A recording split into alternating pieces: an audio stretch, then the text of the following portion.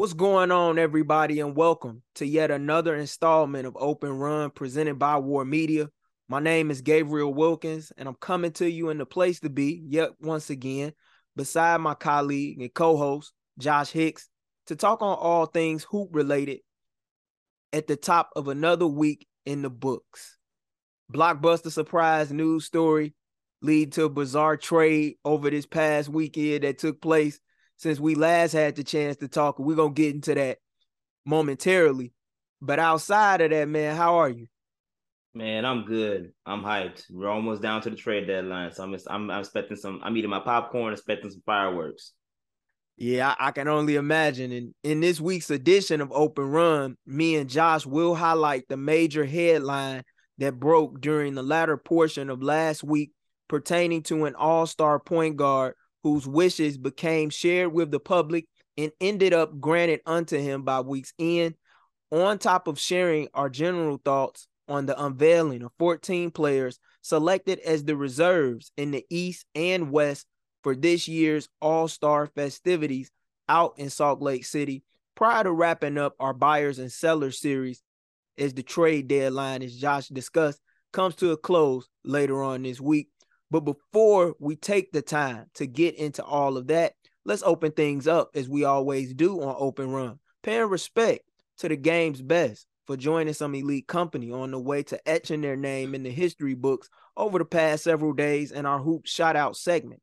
Special kudos go out to Denver Nuggets All-Star Center Nikola Jokic for becoming one of only 7 players ever in league history to post back-to-back games with 20-plus points, 10-plus rebounds, and 15-plus assists, joining the likes of Oscar Robertson, Magic Johnson, Russell Westbrook, LeBron James, James Harden, and Luka Doncic in that exclusive club, as well as Lakers forward LeBron James, who currently stands just 36 points away from surpassing Kareem Abdul-Jabbar as the all-time leading scorer in the NBA for passing Hall of Fame point guard Steve Nash for 4th place on the NBA's all-time assist leaderboard, in addition to Dallas Mavs all-star guard Luka Doncic for becoming just the 3rd man ever in the last 50 years to record at least 5 or more games with 50 points or more through his first 5 seasons in the league, joining only LeBron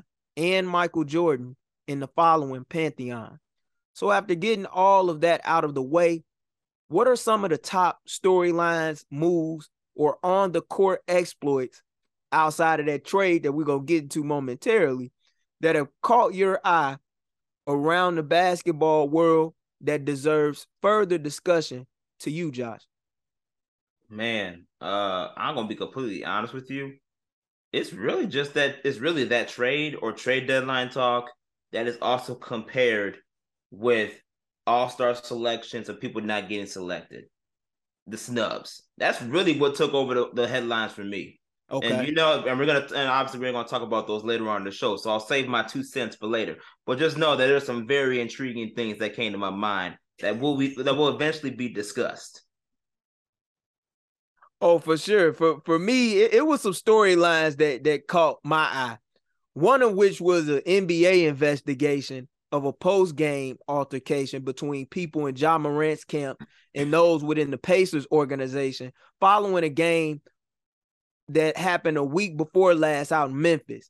Members who were part of Indiana's traveling party stated that someone in an SUV that Morant rode in shined a red laser at them and perceived it to be a gun. Yet the league said it couldn't corroborate that any individual was threatened with any weapon per reports that came about in the Athletic.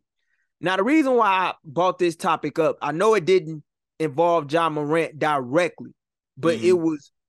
was within those who were associates in his camp. I bring this up because Memphis been in a lot of stuff lately. We talked about it a couple weeks ago with the incident with Shannon Sharpe and Dylan Brooks. And then when you have this report coming on the back burner after the little, scuffle that Dylan Brooks had with Donovan Mitchell Mm-hmm. after trying to throw Spider a low blow on a drive to the rim, and chirping back and forth with him all night, and Spider didn't take too kindly to that. And I understand.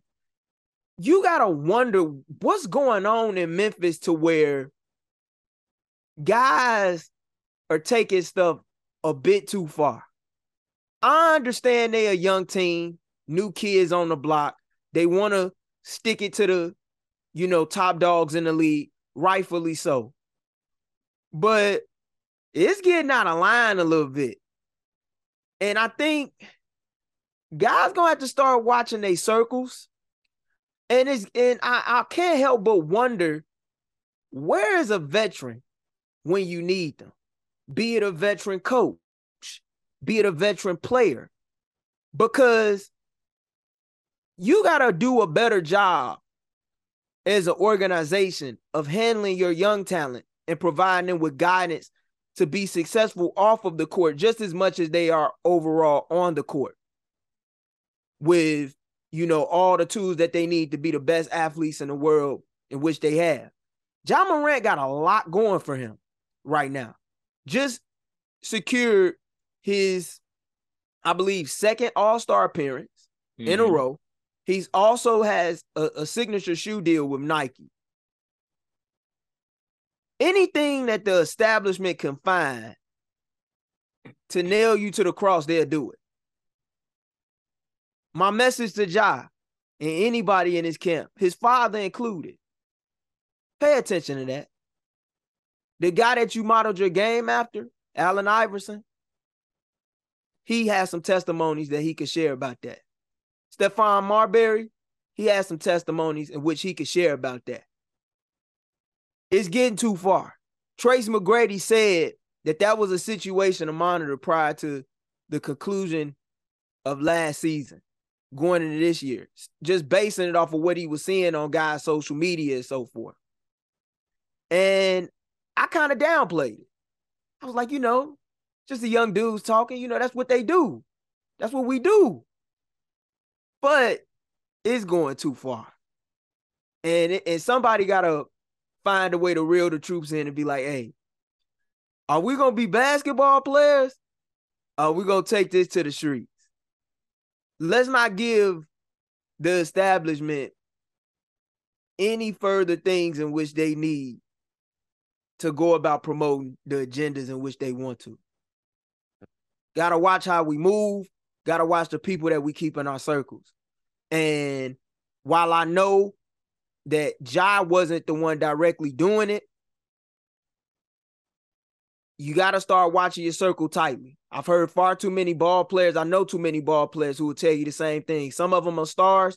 Some of them are guys that had every opportunity to be a star, but because they didn't keep the off-the-court shit away from the on-the-court stuff, they could never reach the league.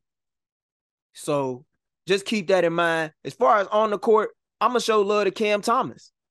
Yeah. Posted a career high 44 off the bench on the way to a 16 for 23 shooting night from the floor, adding 6 rebounds and 5 assists to help the Nets go about erasing a 23-point deficit to come back and defeat the Washington Wizards in impressive fashion without Ben Simmons, TJ Warren, and Kevin Durant over the weekend. He just became the third youngest player ever in NBA history to score 40-plus points off the bench, and he only needed 29 minutes, of floor time just to do it. He did a real nice job, man, of utilizing them screens set by Nick Claxton to go about attacking the bigs and getting downhill off of those pick and roll switches.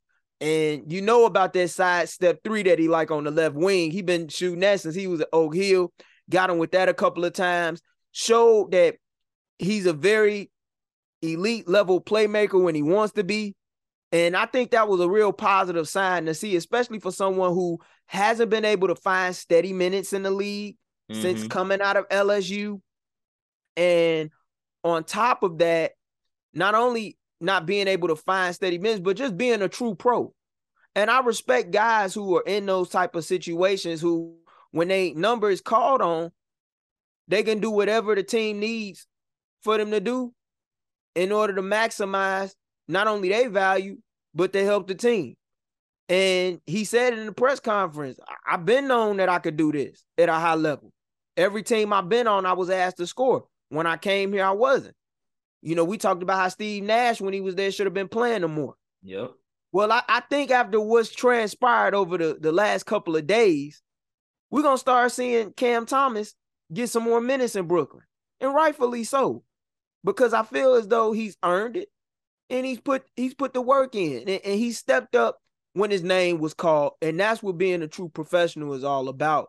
A lot of guys can learn from a performance like that. And if you look at his per 36 numbers, I think he's averaging like 20 and 5. So imagine what he could do when he has more minutes extended unto him under Jacque Vaughn. He showed glimpses of this in the past, even had a similar performance like this last year, helping them overcome a double-digit deficit to pull out a win in the Garden against the Knicks. To see him continuing to build off of his success in spite of his lack of playing time, it just goes to show you how much of a true professional he's already become in only his second year. And I can't wait to see how far he goes moving forward, whether he's in a 6-man role or as a starter, because in my opinion, Cam Thomas has a place in this league. Oh, I completely agree with you, man, especially since Jacque Vaughn was really the one that opened up the door for Cam Thomas to get a lot of playing time, especially in the early moments of the season when the team wasn't even doing that well. Cam Thomas came out and performed when the opportunities were given to him, and he took advantage of it. And for him to continue that, that's just another testament to, not, like you said, not just to him, who he is as a person, as a pro, and his game, but to the trust and belief that Jacque Vaughn saw something in Cam that Steve Nash clearly didn't. And that's part of the difference as to why Brooklyn was successful after the transition, the head coaching transition. So that's kudos to Cam Thomas, but also kudos to Jacque Vaughn for putting him in situations where he can exploit that and get the best out of Cam Thomas in those moments. And just real briefly going back to the Ja Morant situation, because I completely forgot about that. That's a very big situation that did take place.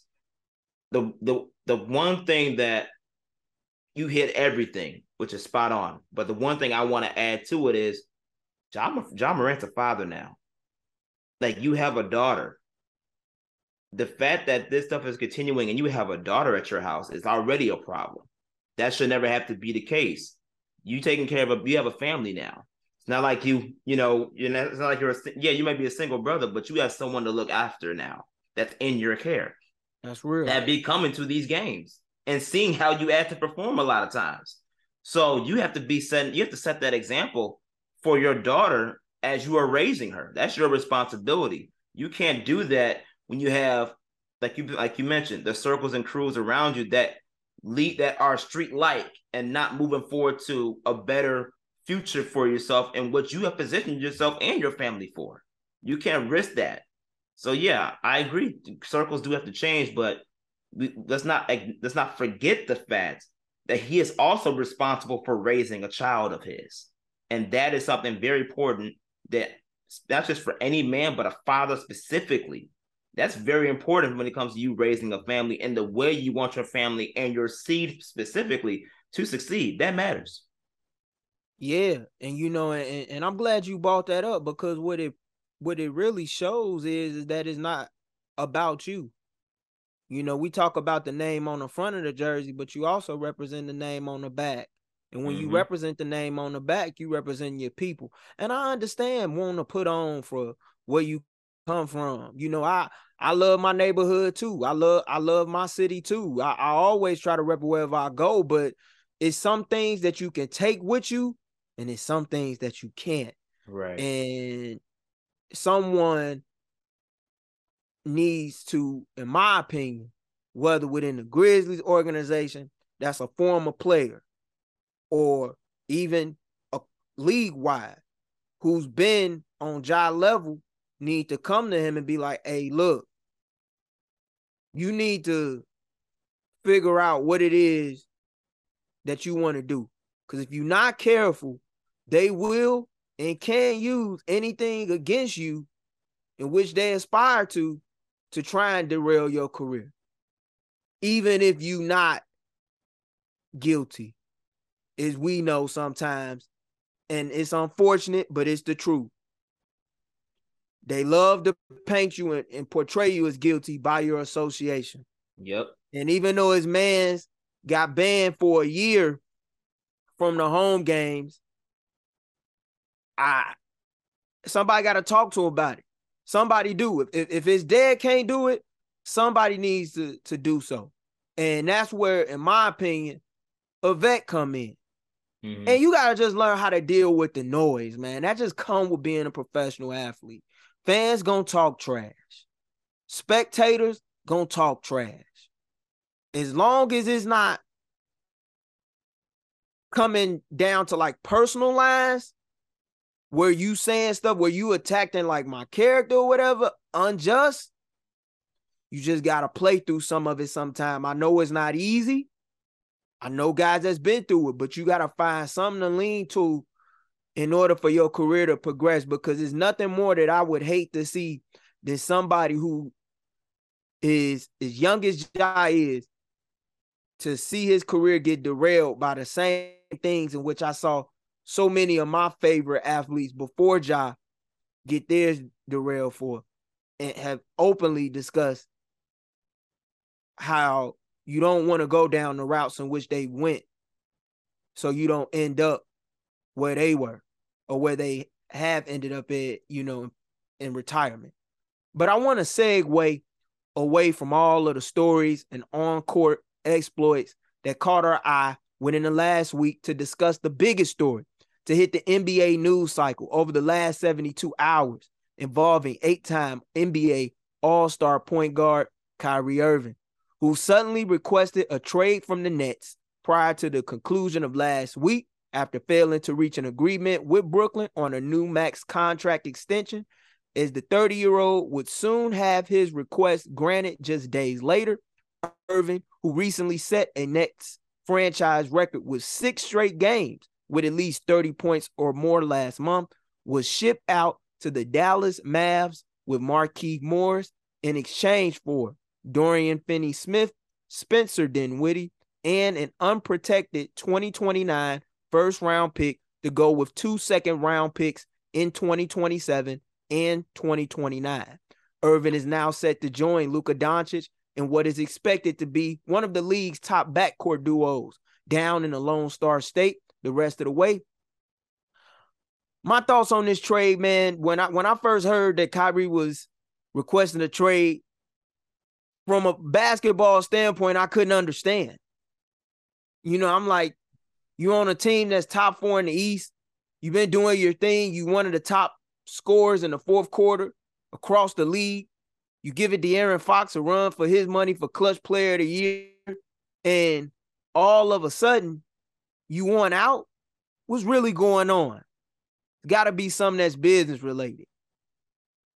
Once I saw that Dallas was in talks with the Nets, I could see that, but I didn't see it happening, because when I pay attention to the way in which Mark Cuban moves, he doesn't move like Mark Cuban in his younger days during the early 2000s with the Mavs, where he just was spending money, giving guys like Rafe LaFrentz over $100 million and stuff like that. I didn't see that happening.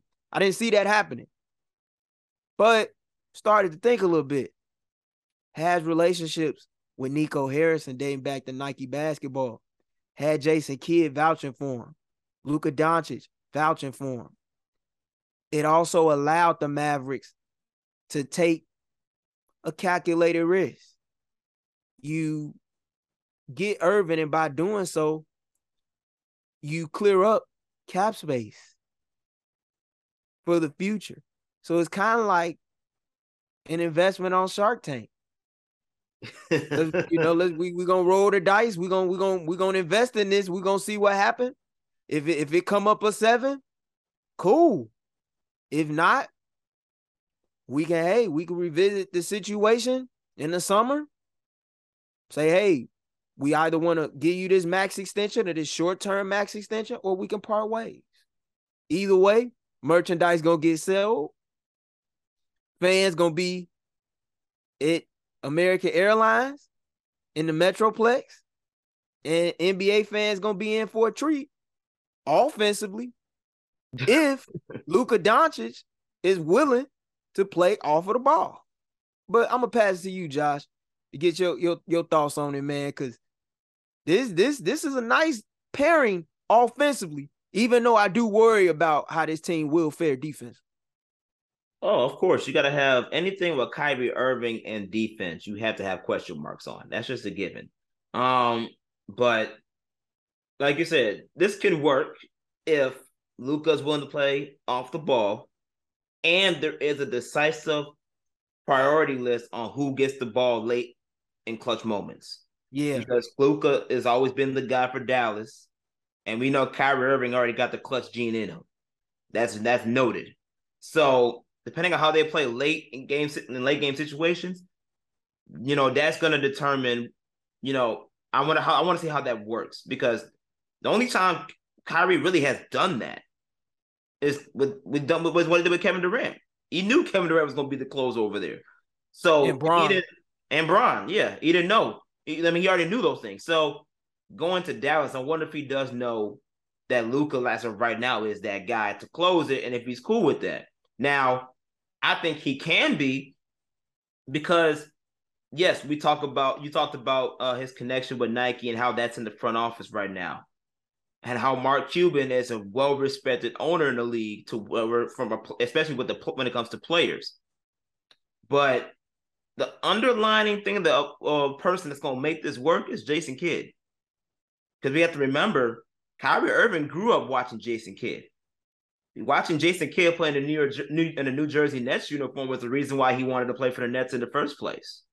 He has a lot of respect for Jason Kidd as a point guard and as a coach, and he's made that very public.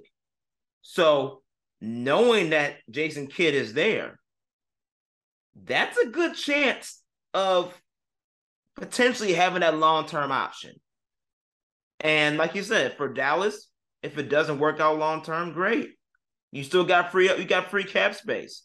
With moves you can still make when you talk about, the Tim Hardaway Juniors of the world, of potentially trading him to boost your roster and such. So it's a possible and it's a good opportunity for the Nets as well, because you ain't got to worry about Kyrie anymore. You kind of, and even though you're still competing right now, the future is looking a little skim when you talk about what's going to happen next with Kevin Durant. That's what came to my mind when this whole trade thing really went down. Kyrie, okay, great, he's gone. But when you think about it, the story of Kyrie Irving, Kevin Durant, and the Brooklyn Nets as a whole has been a fiasco. And the reason why is obviously Kyrie Irving sometimes shoots himself in the foot way too much. But at the same time, he's not the only one that put in a trade request. You had James Harden that put in a trade request, and you had Kevin Durant put in a trade request. You don't think Kevin Durant's going to go back to that trade request now? Now that James Harden and Kyrie Irving is gone? Kyrie Irving is the reason why KD even decided to come to Brooklyn. And let's be serious. Kevin Durant also has issues with that front office. And he's made that very clear. So knowing that Kyrie Irving now is, and let's be honest too, Kyrie Irving never really actually got what he wanted. He wanted out, but he really wanted to go to the Lakers. And I'm glad you brought that up real quick, because, the Lakers put their first round pick in 2027 and 2029 up for the Nets to have alongside of Russell Westbrook, according to Bleacher Report's Chris Haynes. Although it was said that the Nets went about upping the price, asking them to include a series of pick swaps, Max Christie and Austin Reeves, on top of their original offer to acquire Irving prior to the Lakers backing out. Do you think the Nets operated in good faith when it came to moving Kyrie? Because in my opinion, I don't believe that they did. And while a lot of people like to sit here and say, well, I can't blame them, or Kyrie's a head case, let's be real. We know that Kyrie has his ways. We're not saying that Kyrie Irving is perfect, but the energy and the disdain towards him, like Jay Williams was saying, and First Take Yep. at the top of this week, it seemed a little extra. It seems a little spicy. I don't personally think that Joe Tsai operated in good faith when it came to moving Kyrie, and I honestly believe free agents or future free agents need to be beware of Brooklyn. What do you think? No, I completely agree. And this is part of why Kevin Durant made his trade request.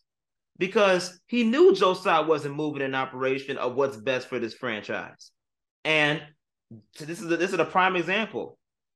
Kyrie Irving has been the poster child for the league in a lot of ways, especially this year when you talk about the anti-Semitic comments, and things of that sort.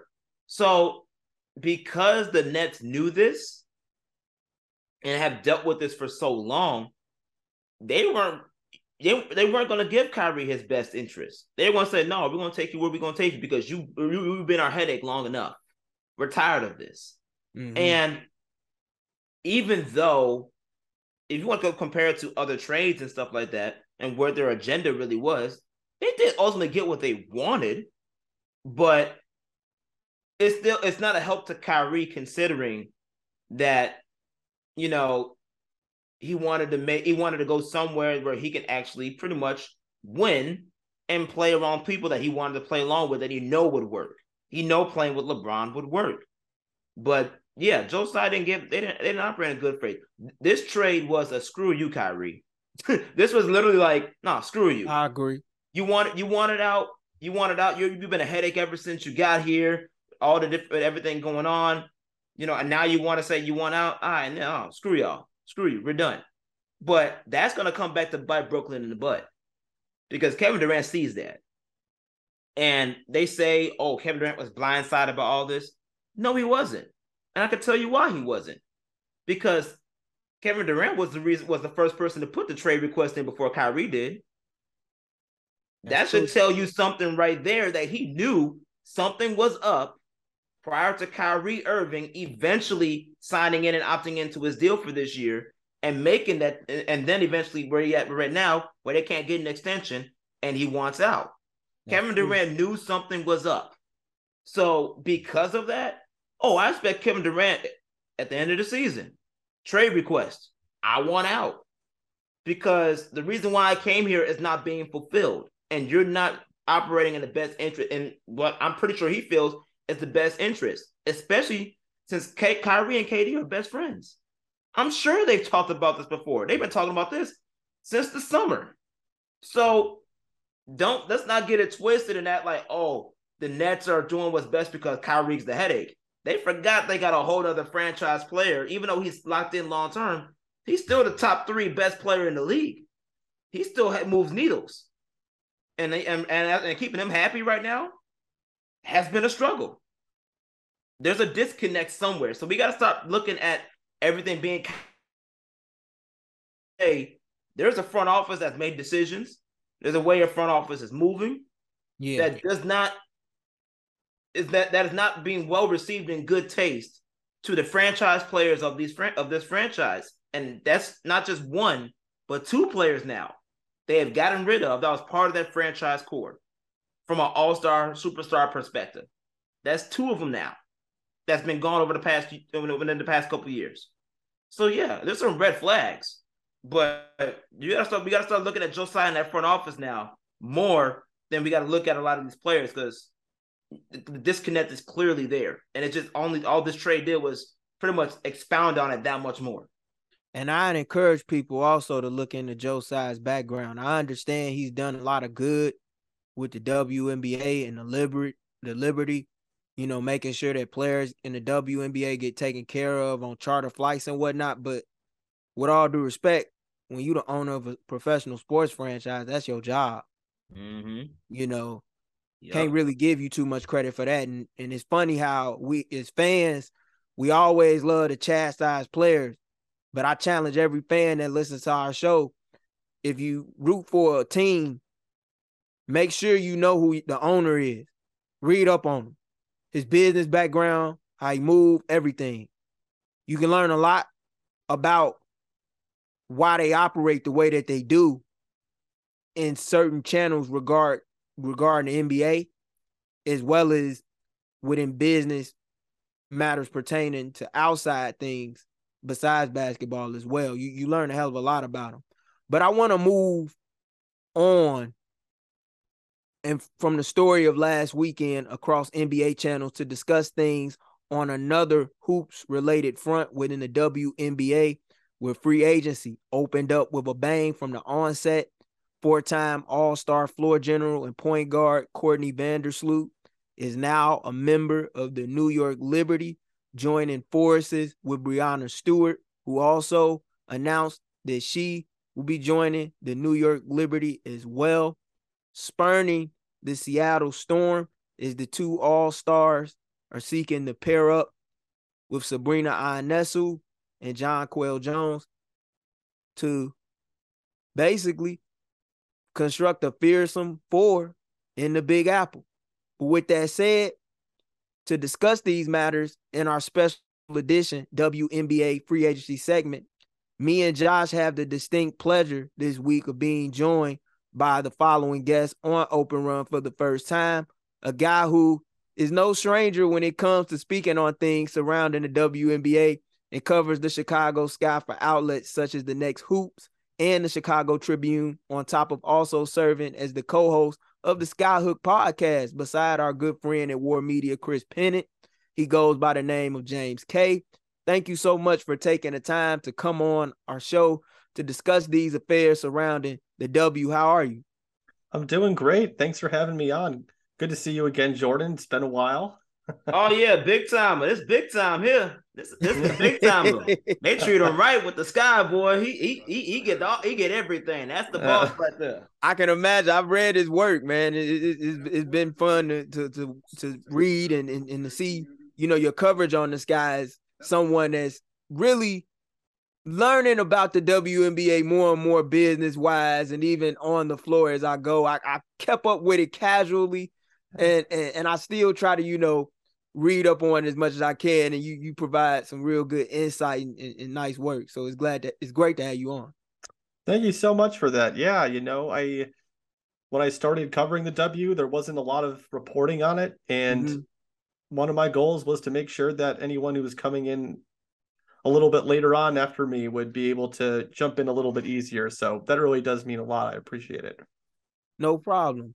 So we know that the Sky's all-time leader in minutes played, steals, and assists, and Courtney Vandersloot is now gone. She penned a farewell letter prior to her making her move to New York to the fans, thanking Sky fans for 12 years of dedication and commitment to her and her game as we watched her grow in the city. Alongside of Candace Parker, as both are now in New York and Las Vegas, respectively. Azura Stevens, who is also a free agent. She's no longer a member of the Sky. She's with the Los Angeles Sparks. Allie Quigley's announced that she's sitting out the entirety of the 2023 WNBA season. Emma Meeseman's future is up in the air. Kahleah Copper's the only returning starter from that championship squad 2 years ago with Dana Evans as well. Where do you believe the Sky go moving forward as a franchise? And what do you believe that head coach and GM James Wade and his intentions are moving forward to retool a roster that was just several months ago vying for back-to-back WNBA titles? I think one of the things that's lost in the discourse with the Chicago Sky, especially like coming into this free agency period, was they really invested in the last 2 years. It was all about Candace Parker signing that 2-year deal and maximizing that championship window that they had with her. And not just her. I mean, Courtney Vandersloot, Allie Quigley. I mean, the names that they've lost. I mean, you named them all. I mean, those are some significant subtractions right there. And in terms of where the Sky go from here, I mean, they are going to have to rebuild a little bit, which is going to be hard when you have someone like Kahleah Copper, who's turned herself into one of the best two-way players in the WNBA. And I haven't necessarily been too ecstatic about who they've signed necessarily from a production standpoint. I really like Isabel Harrison, someone who really shows a lot of grit, but she's a big who doesn't shoot threes, which is kind of a prerequisite for James Wade's offense. You have someone like Courtney Williams, who just had she struggled offensively last year. She was kind of thrust into a role. She wasn't really expected to have to retain throughout the entire season. And Elizabeth Williams is a great signing. I'll give them that. But you go from having 3 former finals MVPs, you have Allie Quigley, one of the greatest shooters of all time. You have Courtney Vandersloot, who, when it's all said and done, could be the best facilitator in WNBA history. You go from that to this area where it's just a lot of unknown for people who have been following the team for a long time. So they're going to be retooling for sure. It is a borderline rebuild, but when you have Kahleah Copper on a 1-year deal, you kind of have to be focusing more on retooling than just rebuilding. And you bring up the signings that they made in the wake of the following changes, signing Courtney and Elizabeth Williams alongside of Isabel Harrison thus far in free agency. What can fans expect to see from these 3 acquisitions in regards to helping the Sky try and stay within some form of relevancy in the WNBA after being among the top of the top, as you alluded to, over the last couple of years? You know, it's so funny. I'm such a stats guy, but I have moved away from that, especially over this last year when the eye test says it all for me when it comes to Isabel Harrison and Courtney Williams. Courtney Williams, just one of the least efficient shooters in the WNBA last season, had one of the worst 3-game stretches in playoffs last year against Dallas. And then I put it out there like, look, you can't count Courtney Williams out. I put that out on Twitter. I had a bunch of people, these stat nerds, coming back at me with that whole being like, no, Courtney Williams, she just doesn't have it. And she showed when when the stakes are on the line, Courtney Williams can step up and get you a bucket. We saw that she's one of the reasons why the Sun were able to complete that comeback last year against the Sky when they were down 2-1. They should not have come out of that series. And the reason they did is one of the reasons is Courtney Williams being able to score. Elizabeth Williams just does a little bit of everything. She kind of got, I wouldn't say buried on the depth chart, but she's just someone that went from being, I think she was in the top 5 in blocks at the rim in 2021, took as kind of a secondary role with the Mystics last year, but now she's going to be coming in probably as a starter. So I think that those are exciting signings, if, again, just of like keeping the spirit of winning alive a little bit here in Chicago, a little bit, but it's hard going from, again, being a 26-10 team, being that tied for the best record in the WNBA, being on the brink of another finals appearance, to now just being in this area where they could potentially not make the playoffs like next year. Like, I don't think that's necessarily out of question based on how the roster is starting to shape up. So would it be safe to say, just based on what you're saying, if you're someone looking at this from the perspective of a Chicago Sky fan, that this is a team that could possibly find themselves in the sweepstakes come 2024 for the services of Iowa guard Caitlin Clark? Because when I really think about it, and I see these numbers across Twitter and I see the videos, to me, that's what it seems like when you talk about a rebuild. And then you also bring up the fact that Kahleah Copper only has 1 year left on her contract. You know, it I can't help but wonder whether or not I'm looking at a true seller at some point in the near future. So the way that the WNBA draft is set up is that it's honestly, I really wish the NBA would adopt this. It's a cumulative record over the last 2 seasons is how the draft odds are set up. So the Sky were 26-10 last year, one of the best records in the W. If they go like 20-20 and the Indiana Fever suck, and like I don't know, like if the Indiana Fever, let's just say, were to be successful and the Sky were kind of in the middle, there's still a chance the Fever would still have better odds than the Sky the next year, just because they only won 12 games over the last 2 seasons. So they wouldn't, I don't think they're necessarily in the running for Caitlin Clark, but just to keep it local, maybe they could be in the running for Anissa Morrow, who who knows? Yeah, Josh, I know. I knew that was going to DePaul, excite yeah, you. DePaul forward. Yeah. Oh, Come I home, mean, Batista. Come home. Simeon grad. I mean, I can't tell you how I've covered her in high school. So just to be able to see her high school, college, pro, I mean, that would be a dream for me covering the team. But I do think, though, that the Sky are going to try to take this next summer to try to convince Kahleah Copper, hey, this is a place you want to be long term. And the way you do that is by winning. They have this number 5 pick in the upcoming draft where I think they can go in so many different directions, or they could try to use it and try to maybe leapfrog a little bit higher. This is a very top heavy draft. So I just think that it's going to be interesting to see what they do with that number 5 pick. Or maybe they just might go full on rebuild and then just, again, try to sell Ka, who can sign more money in Chicago than she would anywhere else after her contract's up. And maybe they go from there. But again, it's not the sunniest disposition from 2023 for the Chicago Sky. Yeah, I would agree with you there. And you talk about how they have the number 5 overall pick in the draft. Who are some players that you believe that fans here in Chicago that go to Sky games should have their eyes on come tournament time and look at as a prospect that maybe James Wade and his front office staff may have their eyes on? I guess I'm also going to put this out there too.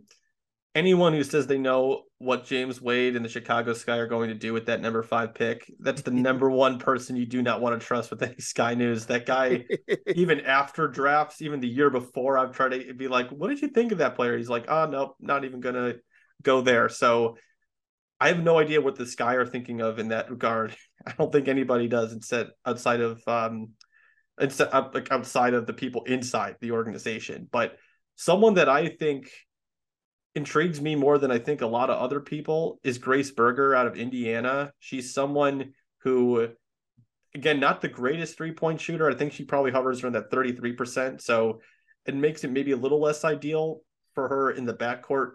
Or even like she's like, I don't know, 2-3, whatever you want. Who cares about positions anymore? But she is someone that is a dog, man. I mean, like, she's someone that guards so well. She just does a little bit of everything very well. Like, I don't think there's necessarily one thing she's like excels at, but I think that's a part of like the rebuild process, is that you can find someone who has their ceiling is so high and their floor, quite honestly, is so high that either they end up being a rotation player for you, maybe come off the bench a little bit, or again, I think that she's someone that can be a really good guard in this league.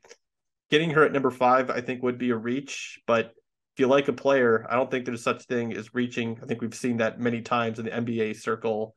Like, hey, if you want someone, go and get them, you know? I'm really high on Grace Berger. I would love to see her in a Chicago Sky uniform. That's definitely a name that I have to keep in mind and make sure I watch a lot closely as college basketball season enters into March soon, within the next several weeks. Yeah. But over the last couple of weeks, we've begun to see a shift in the balance of power in the WNBA.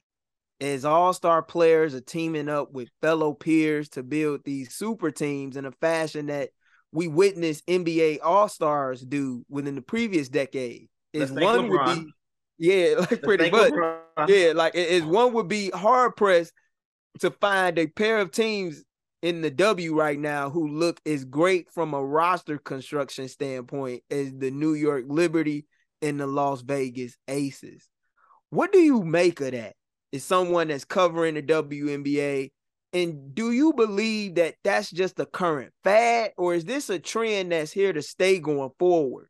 Because I could kind of understand Breanna Stewart wanting to go to New York with her being from the state of New York. And I can also understand Vandersloot wanting to play with Stewart, who she happens to share the same agent with. But when you have that on top of Candace Parker teaming up with Asia Wilson, Kelsey Plum, Jackie Young on the Las Vegas Aces with Becky Hammond, it's like you looking at two teams that appear to be on a collision course to meet in the finals with one another come season end. It's like, how did this happen? It's incredible. It is one of the best things I think that could have happened to the WNBA this offseason is you have these two juggernauts, and the Aces were already, I thought they were going to be a good target for Azurá Stevens, just getting someone who can erase shots at the rim and dial it in from deep. Upgrade from Kia Stokes, who was just a minus on the offensive end, did really well on defensively. She's one of the reasons they were able to rebound defensively. Flowers thrown. And to get Candace Parker, someone coming off an all WNBA first team selection, someone who still found a way to average like 14, 8, and 5 in an era where, I mean, they had like the star-laden roster where they had just had to feed all these mouths, and she's still putting up these numbers. I mean, she's incredible. It's not even like, I can't stress this enough. It's not even the on-court stuff, guys. It is the off the court, her Zen mentality, someone who, when things start to go awry, Candace Parker brings everybody together as I'm this assistant coach on the court, and all your problems are just ameliorated. Like it's just insane how Candace Parker is not only going to change this Aces team, which did have its ups and downs last year. Like, can't stress that enough. They were able to make it through with a 6-person rotation, but like to have Candace Parker on the court to stabilize things, like she is the ultimate stabilizer. And I actually think that the Aces are in a better place than the Liberty at this point. And I think that if I still gambled, I would definitely put my money down on them, because the Liberty, they have the continuity. Like, I don't know if you guys know this, but Courtney Vandersloot actually played overseas ball with Jonquel Jones and Brianna Stewart. They've all played together before. They've won a championship together. And the continuity aspect is going to pick up immediately. I don't have any questions about that. To me, it's all about how the other pieces fit. And with the Aces, they already have 4 of their starters coming back, all-stars, and add their 4th former number 1 overall pick in Candace Parker into that starting lineup. I think that they're going to be able to gel pretty quickly, the same way that Candace was able to kind of get the team together in the second half of the season in 2021 for the Sky. So it's great. I must see entertainment across the board. So with all that said, is do you see this being a current fad, or you think that this trend is here to stay? So I do think the teams that invest in the resources, facilities for, I don't know, food, the Sky didn't give their players, they didn't provide players food after practice until this past season. The teams that are playing in the old WNBA versus the teams like the Aces and Liberty who've changed and really molded the new WNBA, which is no, we're going to invest so much into this because we want to win. And it's professional basketball, and they recognize what the WNBA is going to be, even though it's already a great product that millions of people watch. I think the fad is going to be all these other owners looking around being shit, we actually, excuse me, I don't mean, I'm not sure if I'm allowed to swear in here. No, but okay. You got it. But they're looking around being oh no, we have to play catch up right now because Joe Tsai and Mark Davis are super competitive when it comes to the W. So to me, that's where the trend is. It's okay. The teams who are investing are going to be successful, and the ones who are not are going to be left behind looking to sell because they're not going to be able to keep up. Interesting. Hey, I'm not against that. I'm not against that at all. At the end of the day, if you're an owner, you should be able to do what owners do, and that's how the ball rolls, man. And if you can't do it, you shouldn't be an owner. This is plain and simple. It's that simple. I see all these people on Twitter being oh, well, what about the parity of the WNBA? It's no, just a stake has been risen to this high. All these other people have to go to that stake. You're not going to bring them back down because you're unwilling to push yourself and put these women in a position to be successful. It's blown my mind to see some of these takes about the parity being gone in the WNBA when this is only going to force teams to be more competitive in the next couple of years. And I'm glad you mentioned that, if you don't mind, Gabe. I'm glad No, you go mentioned ahead. that because that's always been the topic of discussion: how to improve the league, how to make the players actually feel like professional athletes. And I believe I saw a report that said it's going to cost about $15 million to $25 million just to make sure every team has private jet service. That every team in the WNBA can have that private charter life. And you've mentioned how people have had those takes where it's like, oh, that could be too much. I don't know how you could bring it together. But that's just from a private charter life. That's not including the facilities. That's not even including service in general. That's not including, the other realms that the NBA doesn't have any issues with. Do you think that, especially now with this super team trend that's taking place, is going to add that much more pressure for the league to change their ways in that realm of taking care of their players, not just from a private charter life, but everything across the board, which has been an issue for quite some time, especially since the bubble, when the WNBA really got exposed for the treatment of how they were treating their players? Do you think that's going to actually, this new free agent super team era is going to help put a lot more pressure on making that much change in the league? The league has felt that pressure a lot this past off season, and just the things that you hear behind closed doors. It's just like, yeah, no, the league, there's the expectation the players have for how they should be treated, the resources that they should get. And that's also different between teams. Like, the Sky do this thing where they talk with their players in the offseason about what they need to add. Last year, they needed food, massages after practice, new training, like new trainers and all that stuff. That's a different situation for the Seattle Storm or the New York Liberty, who've been doing that because they've had a billionaire owner. So I think the league feels that pressure for sure. It does vary team to team, obviously. Like the Sky, I think, feel it more than ever before. In terms of chartering, though, I mean, these are, again, professional athletes. Are you going to, you could go on a flight to New York this summer, and you might see Breanna Stewart and coach, that her, however big she is, 6'6" frame, all crouched together, her fucking legs going up into her body. Like, you can't, and then play a game the next day. It's like, no, if you want to be treated like a professional sports league, you have to treat the players like they're professionals and put them in conditions so they can excel. That hasn't happened in the 26 years the WNBA has been in existence.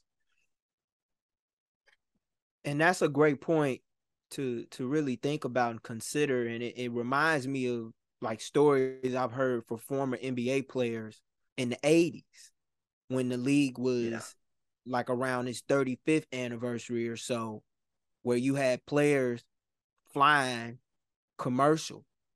And as a result of that, they weren't able to really maximize on a lot of things that guys now have the luxury of having. Being able to fly privately and having your own team planes. That stuff does go a long way. And I think a lot of fans sometimes don't really recognize that. But I never even knew that about the Sky and whatnot. And I appreciate you sharing that, because that does speak volumes. And taking care of your players, it does go a long way. I've read about it in the NBA with teams. Like I've heard Isaiah Thomas talk about with the Pistons, how they were the first ones to have their own plane in the league and how they did so much for them. Wow. Yeah. Yeah. That's awesome. That was in the late 80s. That's crazy, actually. Because, I mean, the NBA was booming, 7-8 years before that, too? So for them to just be getting chartered at the late 80s, that's maybe we see Larry Bird's career end up being extended a little bit more if his back isn't messed up. Exactly. Having to fly around like that. That's really interesting. I didn't know that. Yeah. And that's why they had the 2-3-2 format, because they had to fly commercial. So that's why games 3 through 5 were always played in the city with the organization that didn't have home court advantage. Jesus Christ. And it's funny how all this is being discussed, because James, you and I have always had these conversations before off camera and everything about the importance of owners investing in their players. One of the ways that I think the WNBA really can do that is if they're talking expansion of WNBA teams, why don't you expand the ownership group from a player's perspective? Put people that actually play in the league and know what it takes on a day-to-day grind, as long as they have the money and the resources to help put them in those type of positions. We saw what the Atlanta Dream did with Renee Montgomery, adding her to the ownership group. And I think the WNBA's next move is getting someone like a Candace Parker, who not only played in the league, but has resources, considering her life off the court through endorsements and her TNT, her Turner deal and things of that sort, to be a good representative that has respect, not just from the WNBA, but the NBA, to be in an ownership group, especially for the WNBA, to help create the change they want to see, per se.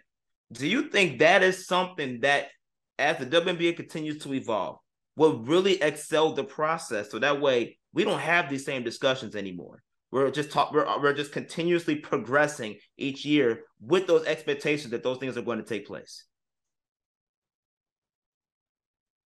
It's so hard. I really thought that I was coming in at the right time when it came to the WNBA, and I do think there are just more hurdles that I didn't even recognize. That to me, I'll just go back to the thing that we've already kind of touched on. The owners who already have the money that Candace Parker doesn't have, because again, it's not like she's making millions of dollars. I mean, it's not like she was making millions of dollars each year since 2008 when she was drafted by the Sparks. To me, it's, again, the owners just have to step up. They have the money. Some of them own a WNBA team, not for the right reasons. I'm not going to get into that. But I do think, to me, it's all about current owners stepping up. And if they don't have the financial means to continue to invest, then find somebody else that add them to ownership, whether that's a player or not. I think the Renee hire was great, because you have someone who can be the face, someone who's so energetic and nice, who, did well in the WNBA, that could potentially be your face of the franchise. But in terms of the money, how about instead, Kevin Durant, I'm looking directly at you. How about instead of investing in a fucking pickleball league, that you come and you invest in the WNBA instead? It doesn't even, I just think that when we see some of these bigger names, they talk about supporting the WNBA. And again, I think I'm pointing directly at NBA players. Like, they show it up on social media. They'll wear the jersey for a day, but then what are you actually doing to support the league? I just think that the onus can always be on the women to improve their conditions. Like, they shouldn't have to, they should be able to make the money and just keep it, instead of having to reinvest in the league that didn't put them in a position to succeed in the first place. And it's tough. I get it, though, because again, you want to have people in the business that know what you go through. That is so important. I just think, in terms of the resources aspect, it just has to come from people who have more power and see that this is a great business decision, because it is. Like, it's not even, I don't even bring up morality when it comes to the WNBA and why people should watch it anymore. Millions of people do. It is a good business opportunity. They're going to get a new TV rights deal. If you can buy a WNBA team right now, holy shit, you better go out and try to do that, because the price of it you could get it at right now compared to down the line, I mean, it's literally like the Celtics someone trying to sell the Celtics for $75 million in, like, what was it, like the early 80s or something like that? I get what you're saying.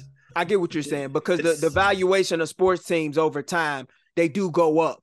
And while I can kind of understand maybe some hesitancy in regard to why some guys might invest, because they may feel as though they're going to lose, if you come in together, it could be an opportunity that's worthwhile. I will say that. The NBA teams lose money. That's true. Yeah. I'm not saying that they don't. I'm not saying that they don't. But what I'm saying, if guys came together and pulled their resources together, it could be an investment worthwhile. I get what you're saying, and that does make a lot of sense, especially when you talk about the fact that these WNBA teams aren't valued as highly as teams in the NBA are, which is over $1 billion at this point. Well, yeah, I mean, we should just buy a team. Let's just go for it. I mean, we might as well. If I had the money, honestly, I would do it. I would do it. And I talk about this with my friends. many times. Like I've heard guys talk about G League teams as much, but a WNBA team would not be. I'm not saying it's a bad investment at all. And you're right, because as the league does grow, these teams will be more expensive to buy. And as the TV deals come, and as the interest continues to grow, which it has in the sport, and the ratings have gone up every year, then yeah, it's going to be harder to get. So if you want to get a WNBA team, I would say right now is a good time. And the WNBA is still in its infancy stages, because I believe we're entering what, year 27? This is year 27. And right. Look at the NBA's trajectory. In the 80s, it was considered too drug-ridden, too black. I mean, the ratings were bad.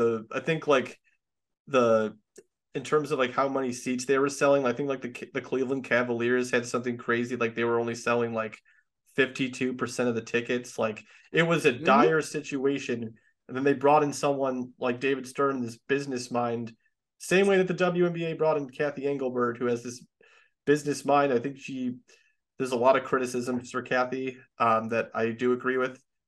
I do think she's made some great decisions, especially keeping the WNBA afloat when 2020 happened and the league was losing money left and right. Like the trajectory, we can't compare the WNBA to the NBA now. And I'm not saying that's what you're doing, but like, I think a lot of people do, where they're like, oh, well, how can you say that Candace Parker deserves to make as much as Ja Morant? She's not. She's asking for the same revenue share as Ja Morant gets from the NBA versus what the WNBA gets. And that it's going to be something to monitor over the next couple of years to see how that changes, to see how the players position themselves for the next CBA and what they're going to be able to demand. I hope we're not having the same conversations at that point, but we'll see. I like to focus on the on-court stuff because to me, that is where the gold mine of content is. This season's going to be so fun to see the Liberty and Aces go at it, while all these other teams, they're going to be competitive too. I mean, I don't see any other team beating the Aces or Liberty in a 5-game playoff series, but it's going to be fun no matter what. We're going to see some like 2 all-time teams go after each other. I mean, I'm excited. So I'm buying a team. So before we let you go, James, I know you say you see the Aces and Liberty, and I understand why. Trust me, when I see the rosters, I get it. But is there any dark horse that you could see maybe crashing the party? This is going to be kind of controversial, but I'm going to say it anyway. I think the Washington Mystics are a really interesting team. They needed to add shooting, and they did not add any shooting whatsoever. But what they did was triple down on their defensive identity. They brought in arguably the best defensive guard in the WNBA, Brittany Sykes. They hopefully will have Elena Deladon back all the way back. But they just acquired Amanda Zahui B, who might give them a little bit of stretchability at the 4. But they really doubled down on their defensive identity.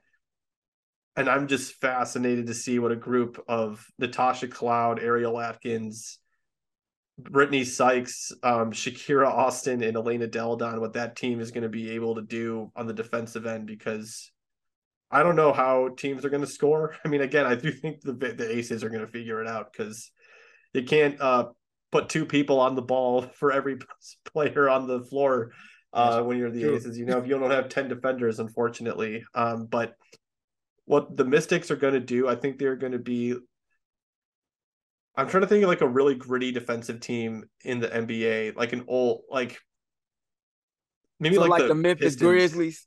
Yeah. In the 2010s, the grit and grind era. Yeah. Like that era, or like that Pistons team that beat the Lakers. Like they're going to slow the pace down, and they are just going to let Elena Deladon dictate the offense. And then everyone else is going to just be, I mean, again, they have like 3 of the best defensive guards in the WNBA. So I think that's my dark horse. I'll go with the Washington Mystics.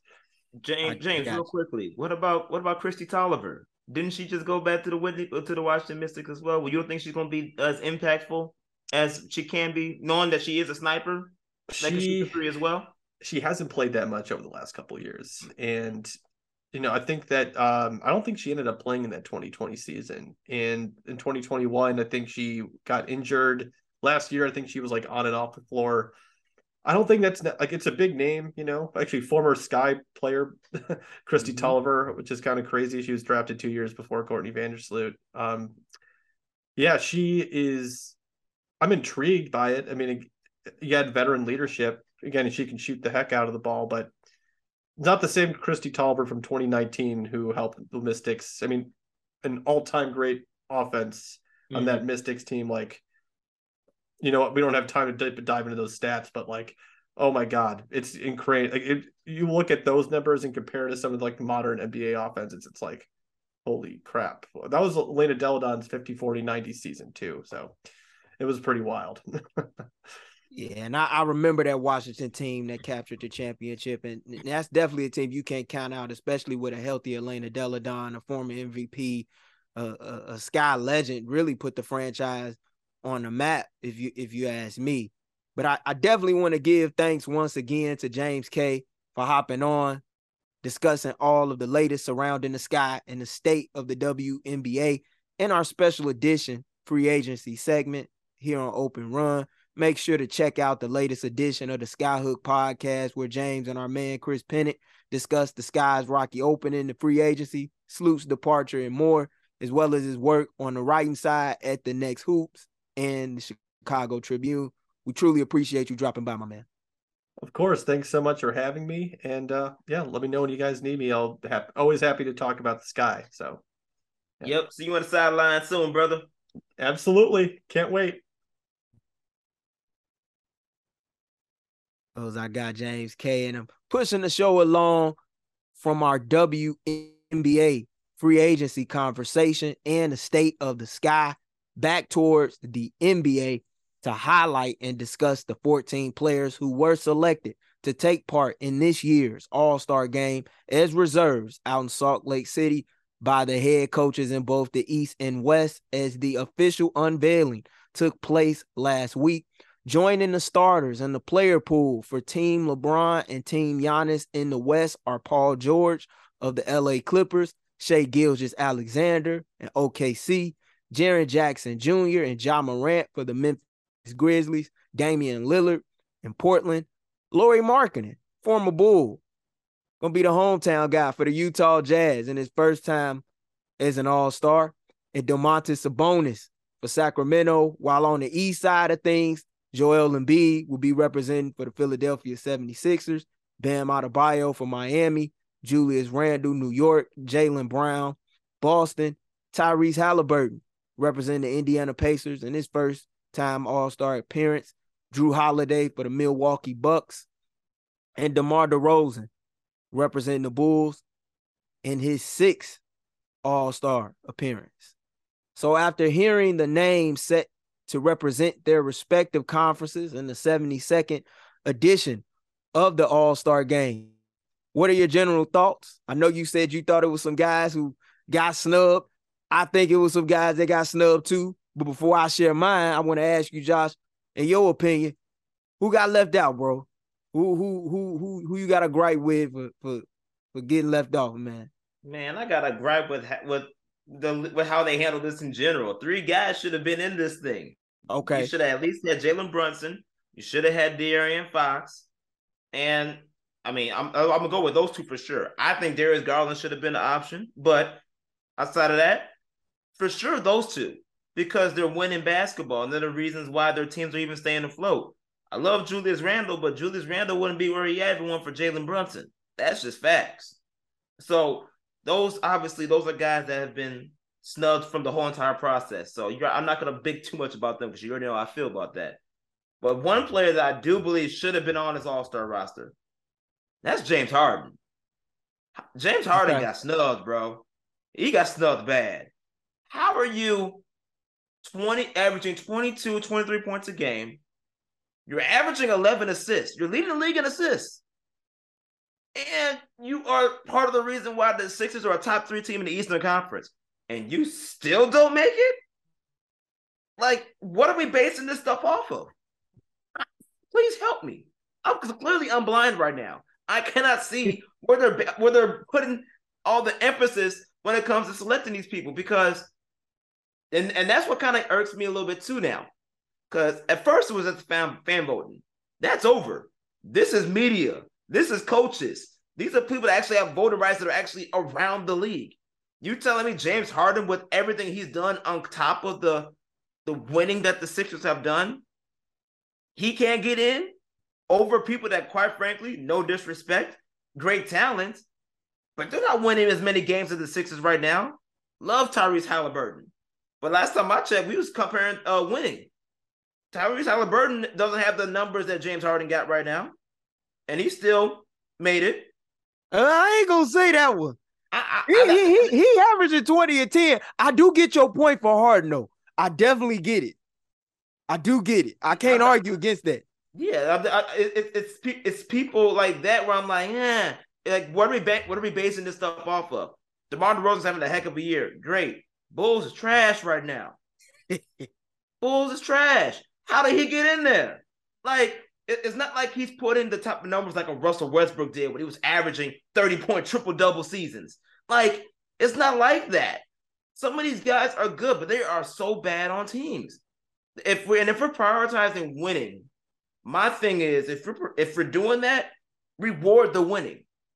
They have the numbers, great, but reward the winning, because clearly they're putting in the work for their teams to win game by game basis. Some of these people that are on this roster ain't winning. They're not winning. So if they're not winning, for me, you just wasting spots from people that really deserve it. I'm going to say this. I get the James Harden argument, and I want to add this point too. Even though Tyrese Halliburton is leading the league in assists, if James Harden played more games or qualified in the games played category, he would be the league leader in assists right now, which would mark the second time in his career that he would be the league leader in assists per game. So I'm not knocking your case for James Harden. Anytime you put up 20 and 10, you're playing on a team that's a top 3 seed in the East, you have a case. I thought another guy that had a case among the guards was Trae Young. I understand that Trae Young is playing on a team that is currently, as we sit here today, I believe they're in the play-in range. As I pull up the standings, and they are like they're in the play-in range. But still, like anytime you putting up 27 and darn near 10, like you got to get in there. My issue was with DeMar DeRozan getting in, and I'm gonna tell you why. When I look at what Pascal Siakam is doing, and I understand coaches have votes, and they can only vote for 2 guards, 3 front court players, and 2 other players who play any position, which are basically wild card spots. I don't know how you average close to 25 and 8 rebounds a night, shooting 47% from the floor and don't make it. And oh, by the way, he averaged 6 assists a game. Pascal Siakam is really the focal point of Toronto's offense. And not to say that DeMar DeRozan is the focal point of the Bulls offense, because he is. But I don't know how he got in over Pascal Siakam as a front court player. Because when I look at the 2 guards that were selected, they selected Halliburton and Drew Holiday. I can't knock the Drew Holiday pick because, to be fair, in the absence of Chris Middleton, he been balling. He been putting up some stellar numbers. And he's a guy who you could argue has been an all-star the last few seasons. He just hasn't gotten his just due, and this is the first time in 10 years that he'll be making an appearance in the all-star game, but he's widely respected by his peers as an all-star, and I don't think Milwaukee would have been in the top 3 without him. And not to mention, too, sorry to cut you off. Go ahead. Not to mention, you also put him in your top 5 voting. When we first went through this, you said Drew Holiday was going to be your starting point guard. So, hey. Well, initially, I did. Initially, in the way too early all-star prediction, I did say that. Right. So you called it. Yeah, but over time, that changed because I realized that I was leaving Donovan off, but I did believe that Drew would get in. So that doesn't shock me. But in the East, my two biggest snubs, you could say were James Harden, Trae Young, and Pascal Siakam. You can rank them however you want to rank them, but to me, those were the three biggest snubs. In the West, Paul George has been phenomenal when he's played. Right. However, Anthony Edwards has just as big of a gripe, in my opinion, as De'Aaron Fox. Yeah. And Jalen Brunson was another guy that I add as the snubs in the East, but just keeping it West related, just pulling up Anthony Edwards' numbers as we speak. And I know he's played in over 50 games because Anthony don't miss games. That's one thing we got to keep in mind. And he takes pride in playing. This dude is averaging in his third year in the league a career high 25 points a night with 6 rebounds and nearly 5 assists. And oh, by the way, he's shooting 46% from the floor. And he's played a big role in helping Minnesota elevate up in the Western Conference standings over the last month. I don't know how he didn't make it. I really don't. And for a guy that had a lot of questions about his ability to shoot the 3 ball, he's doing so with confidence. And he's looking like one of the best, what we call or consider is now to be a two-way player in the league. And I really think he had a legit case too. Oh, I completely agree. All these guys you've mentioned, they definitely make cases. For me, I just know for sure that James Harden one stood out the most.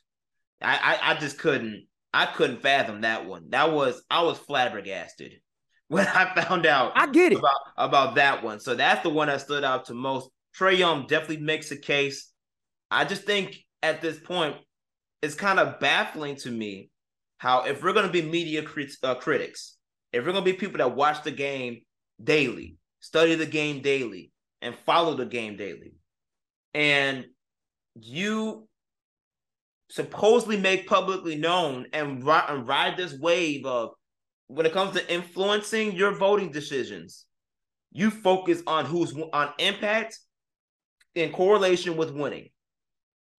I just don't see how some of these players got selected because they have one or the other. And one of it is, and mainly it is stats, which we're not knocking the stats that they do. They're great. They are all-star stats. But there are levels to this, especially when we talk about from a progression perspective with the player and how it contributes to the team that's winning overall. I'm combining everything. So if I'm combining all of that, some of these players should not be on this on an All-Star game. That's just period. And we just talked about those guys. Some people should be mentioned. But you just have to question, what's the real influence behind your vote? What's the real influence behind what is being selected from a criteria perspective to have certain players not just be all-star, not just get into the All-Star game, but also be all-star starters? Because some of this stuff don't make sense, bro. Somebody's drinking something. Someone's on that yak. Somebody's on that yak. It don't make sense to me, bro. We need to encourage them to drink some more water and then clear and be sober-minded, because I don't understand it. I don't get it. And I'm glad you bring that up, because I've heard some media members, when it came to voting for starters in this year's All-Star game and even All-Star games of recent past, talk about how in some cases they changed their vote based upon a game they were covering or whether or not they felt like a player did something in one particular outing that they didn't feel made them all-star worthy. And it kind of gets to like, well, what are we doing? And it can get agenda-based, but in the cases of reserves, head coaches are the ones that are selecting these reserves. And you had a guy on Twitter by the name of Mo Daku. I believe he was a former scout in the league. He has a podcast on The Athletic. He talked about how he's been in locker rooms and he's seen head coaches have X amount of minutes to vote for all-star starters. He basically said they don't really be concerned or prioritize with that because their mindset is more so geared upon who they got coming up for a given game on a given night of the week. Mm-hmm. And I bring that up to just highlight what I did earlier in the show where I said head coaches can only vote for 2 guards, 3 front court players, and 2 other players at any given position in what are considered as wild card selections in their respective conference. In an era where the talent across the league is deeper than it's ever been, and receiving the honor can be the difference between a big payday or not, should the NBA consider expanding the all-star roster? I believe as though they should. And when I take Mo's comment into consideration, you might want to bring in a panel of former all-stars or players to vote on reserves as well if coaches are in some way or form overlooking some guys, which we understand, but we know it can't really afford to happen when these accolades can, in some cases, determine whether or not a guy get to the Hall of Fame or not. Yeah, it can't. They can't miss the mark this bad. Like that's pretty much what it boils down to. I agree. Yeah, expand the roster. All we're doing is just playing. It's entertainment until the fourth quarter, anyways. Like that's pretty much all it is. So let's let the other 3. I think it's currently 12 members on the team. Yep. Add another 3 spots each, make it a full 15, just like any other team you would when it comes to rosters in the NBA. Why not?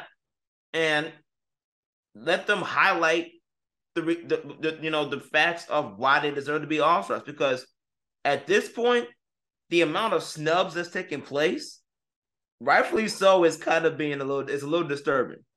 And we've already been critics of the whole fan voting process and how much of an intricate role that plays into some of these votes and these snubs. But now it's literally trickling down to people that actually have credentials, like legit credentials to do this. And yeah, you are absolutely right. It is like that one vote away from a person getting a max contract versus someone that isn't, or someone that is getting that bonus versus someone that isn't. It's that much of an incentive-based difference that this type of event could be a difference maker for. That shouldn't go unnoticed. And if you need to create another board or another selective group that can aid this process to where it's actually much more accurate and fair, then yeah, I'm all for it, because too many players aren't getting the respect they deserve with the seasons they're performing, knowing that, let's be honest with you, they might not ever have seasons like this again. Yeah. That's really what the reality of life is for some of these players. As much as I love Jalen Brunson, I don't know if he's going to have another season like he is this year. We talk about Lauri Markkanen, how he's the all-star this year. Great. If he didn't get selected this year, I don't know if he's going to get them same numbers next year. And if he does, it's not a guarantee that other stars around him are going to have even better numbers next year. Mm-hmm. This is literally like that. These selections have been that poignant that you can't miss these just because. You can't just take 5 minutes out your day and okay, let's just fill this out and keep it moving. This is literally a serious situation that I don't want to say life or death, but it matters a lot to the trajectory of where these players are going and what their careers really can look like, and not just on but off the court. So you need to figure out how you can make this a legit process compared to you just taking random time out your day to fill some hole in the blank, just to fill in some circles like you're filling out a multiple choice test. Ain't nobody got time for that. And this is much more serious than what the way they're handling it, not just from coaches, but from our own media peers. And that's just the facts. No, I agree, bro, because I can tell you right now, if I had some votes for it, I'd be looking at this no differently than an election day ballot, bro. I tell you right now, because like you said, and I said, bringing up the question to you, this is affecting guys' pockets. And you brought up a good point. Some of these guys may never have the seasons that they're currently having in future seasons to come. And the first guy that came to my mind when you brought that up was Victor Oladipo during his years with the Indiana Pacers. Yeah. We didn't know that the injuries were coming, but we knew when we were watching him in Indiana that we were watching an all-star player, and we bestowed that honor on him. And I take it a step further. You talk about how there are 12 players in each conference being represented in the West and the East. How about we go from 24 total players to 28? Expand the rosters. Expand the roster. That's all you got to do. To 28 players. Give 4 extra spots. Give the coaches the choice to select 2 guards, 3 players in the front court, and 4 players, regardless of position. And I think that would eliminate a lot of the fiascos that you see when it comes to guys getting snubbed left and right each and every year. You got to add more to the wild card picks to make it worth their while. Two spots not enough. It's not enough, because that's how a guy like Jalen Brunson has to depend upon, unfortunately, somebody either getting hurt or being unable to attend due to a personal matter or something that comes up and being approved by the commissioner's office to get in. I just think that's unfortunate. It really is. I feel you, man. I'm still gonna watch it, but of course. I'm still gonna watch it, but I'm sure gonna sit here like, ain't this some BS? Some of these brothers that are playing this game should have been in there. I'm gonna have my drink sitting there mad as heck about it. I ain't gonna lie. Hey, man, I'm gonna enjoy it, but I'm gonna say some stuff too. You're not alone, because I understand the issues with Trae Young's camp, James Harden camp, because even James put up a Instagram story saying the disrespect. And I know he feel a certain way about it. I understand. Yeah. And people say, well, he been to 10 plus all-star games. They all count the same, man. They all count the same. Guys want to be a part of that event. And when they put the work in, you got to pay homage and you got to pay respect to them. But meanwhile, in other all-star weekend related news, Magic rookie forward Paolo Banchero is set to headline the NBA's Rising Stars game directly alongside fellow peers and young players ranging from the likes of Benedict Mathurin, Jalen Green, Evan Mobley, Alperen Sengun, and Franz Wagner at All-Star Weekend. Josh Giddey, Jaden Ivey, Walker Kessler, Keegan Murray, and Scotty Barnes are also expected to compete in the event, while projected 2023 NBA draft lottery pick and G League Ignite guard Scoot Henderson will be taking part in the Rising Stars game alongside other G League players such as Scottie Pippen Jr. and Kenneth Lofton Jr. of the Memphis Grizzlies, who earned a spot in the festivities after finishing as one of the higher vote getters in G League All-Star voting as a member of the Memphis Hustle. The 21 NBA players who were picked will be drafted into 3 7-player teams and play up against the best from the G League in a mini-style tournament format, with all games being played toward a target score, where all 4 teams will get at least 3 games. Paul Gasol, Joakim Noah, and Darren Williams will serve as coaches for the 3 teams that feature NBA players, while Jason Terry will coach the G League team in the event, set to feature the top young players in the game today, set to air on Friday, February 17th at 8 p.m. Central Time on TNT. Josh, I got to ask you, what you looking forward to seeing in this year's Rising Stars event? And what are your thoughts, man, on a pair of former Bull All-Stars and Paul Gasol and Joakim Noah with the former Illini star and All-Star point guard himself and Darren Williams taking part in this event on the other side of things, besides a former 6-man recipient and current Jazz assistant head coach, Jason the Jet Terry? Now, this is the game I'm going to watch the most. Talking about All-Star Weekend. This is the one that's not going to be recorded. This is going to be the one I'm watching live. I got you. Because Paolo Banchero, Paulo, the amazing rookie year he having. Oh my gosh. You get that. You get Scoot Henderson, who not only can put on a show with his craftiness and his shiftiness and scoring the ball, but dude is a high flyer. In an event that is meant for entertainment, Scoot Henderson is going to live up to the hype. But then you also got the other young guys that are coming up. Josh Giddey's of the world. You know, those players are going to make their imprint on what this means. Jalen Green, he's going to be coming back. Like that, this year is going to be a year full of highlights. And that's, you can't have it no any other way.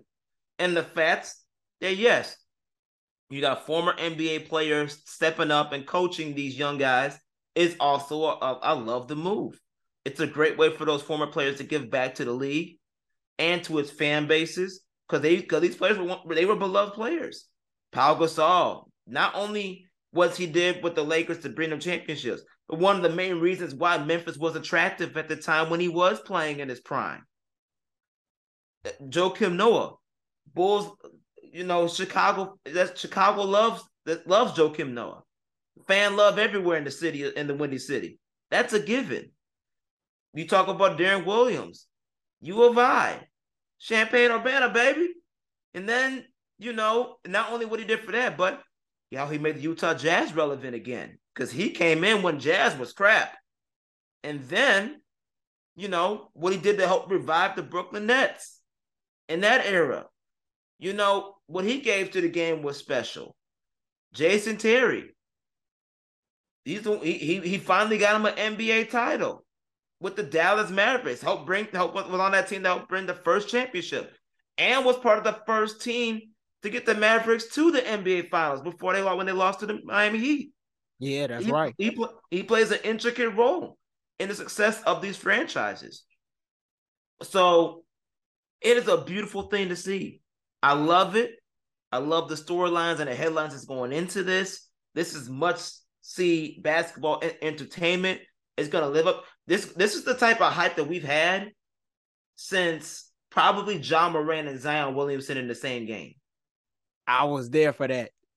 I was there for that. I know you talk about when it was here in Chicago. Yes. You had Luka. You had Luka Brasi in the building. And Ice Trae in the building. That was a nice event. And I remember I got some seats to the club level for that because I wanted to be in the building to see those guys because it was my first time ever seeing Zion and Ja live. Mm-hmm. And it was worth the price of admission. And to me, the Rising Stars game, even dating back in the day when it was the rookie challenge, besides the 3-point shootout, that was always my favorite event for All-Star Weekend. So to get a chance to go to one of those was cool. But yeah, I'm looking forward to it as well, especially when I see the two rookies or the two front runners for the Rookie of the Year award and Paolo Banchero and Benedict Mathurin going toe-to-toe against one another. Yeah. And we talk about Benedict Mathurin being in the race for Rookie of the Year. He could become the first rookie since Ben Gordon did it with the Bulls to take home the six-man award with the way that he's been playing off of the bench out in Indy. So I like it. It's a nice collection of young talent. I think the fans in Salt Lake City are definitely in for a treat. And you bring up Scoot Henderson, who I had the chance to watch play on TV against Victor Wembanyama earlier this year when his team from France came into the States. And man, he's looking like a future box office star. Mm-hmm. And I wish there was a way that they could interchange some of these G League players on the team with some of these NBA players, because depending on where Orlando fall, if they get a top 2 pick again, they might be able to get Scoot Henderson. Yeah. Putting Scoot Henderson with Paolo Banchero, I wish they was on the same team, man, because that would be a sight to see. But nonetheless, it's still going to be cool to watch because for fans that don't know who he is, they're going to get a chance to find out who he is. And I think this is a good stage for those young guys. And I like that the NBA is using the Rising Stars game now to showcase the young talent in the G League on top of what's already being featured in the NBA, because it goes to show how the game is not only grown, but is in a great place with the collection of young talent that's in this game. Most definitely, man. The only thing that I wish could happen for this year, imagine if they can somehow get Victor Wembanyama in this. Oh, you telling me you can have Victor Wembanyama with Scoot Henderson, top 2 picks of this draft, going against Paolo Banchero, going against Benedict Mathurin, like all those guys that we just talked about, the Jalen Greens. You know how much entertainment that's going to be? Man, if they brought Victor in from France, I'm going to tell you right now, that dude would need a security team. You saw how he was. You saw how he was at the Paris games when the Pistons and the Bulls were playing against one another with Magic and whatnot. Man, the NBA already hyping him up enough as it is on the app. You can catch all his games on the app and whatnot. Like, right, the hype is real. I haven't seen as much hype around a prospect like Victor since LeBron. And Zion came close, I must admit, but it wasn't like this. I think you're going to see a lot of teams trying to tank for him in the weeks to come. But I want to segue away from NBA All-Star chatter, as we'll be highlighting all of the events to take place in Utah on episodes to come within the next week, as it soon approaches to wrap up Buyers and Sellers, a series over the last month where me and Josh have taken the time to assess the state of teams around the league and diagnose whether or not we find them to be buyers in search of vying for the playoffs or sellers looking to play to win for another day down the road, as we stand just 3 days away from the trade deadline as of this recording. Welcome to part 4, where the first team we will assess this week in our month-long Buyers and Sellers segment is the Indiana Pacers. They currently sit with a 25-30 record and stand just a half game back behind the Washington Wizards for the 10th and final spot in the Eastern Conference play-in picture. 2-8 record through their last 10 games as of this recording. All-star guard Tyrese Halliburton has proven to be everything and more to the Pacers offense, leading not only as a floor general, but in the scoring department, averaging a team best 20 points to go alongside a league leading 10.3 dimes per contest through 43 games for the franchise in Naptown, while the young guard Benedict Mathurin, as me and Josh discussed earlier, making a strong case of his own to become only the second rookie ever to capture the six-man award, averaging nearly 18 and 5 per game and under 30 minutes of action in 55 games. Do you believe that the Pacers are buyers or sellers? We know they signed Miles Turner to an extension prior to the conclusion of the trade deadline, so all those rumors have been put to bed on him. Buddy Hield, he still might be available for all we know. What's your thoughts? They're secretly selling both of those players you just mentioned. I think Miles Turner is going to eventually get out of there too, because even though Indiana, is embracing this new era of basketball, they understand that the reality is those two players they're not long-term solutions for the current roster that is constructed, and they know that, and they know they can get some value out of those guys for contending playoff teams that want to contend for a championship. I think they signed Miles so that way, in case that doesn't happen, we can still have a good solid backup, a good solid option for the big man perspective. But I think deep down inside, they really want to get rid of him so they can start fresh. And giving him a contract the way that they did, in some cases, especially with the new CBA coming up soon, it's kind of friendly. It's kind of friendly to work with. So I can see a team like the Clippers going after Miles Turner. I can see teams that desperately need some shooting to hit up Buddy Hield services come, bearing on their playoff expectations right now. I think they're secretly selling. They're just not being completely out there like they was before. saying that we're willing to get rid of these guys, but somebody gonna go. I just don't know who and when, but I think somebody gonna go. Miles Turner, he signed a 2-year, $60 million extension. So he got some brand new money. And I believe he won't be able to get traded until like this offseason or so. So Okay. he's kind of safe for now. But I now. do agree with you. I do believe that the Miles Turner saga has not come to a close like some people think. With that said, though, they have been linked to Utah's Jared Vanderbilt. That is something to monitor. I think that the Pacers are a seller, but if they buy, they're going to buy cautiously for talent on the wing because they need more clarity at the 4 spot.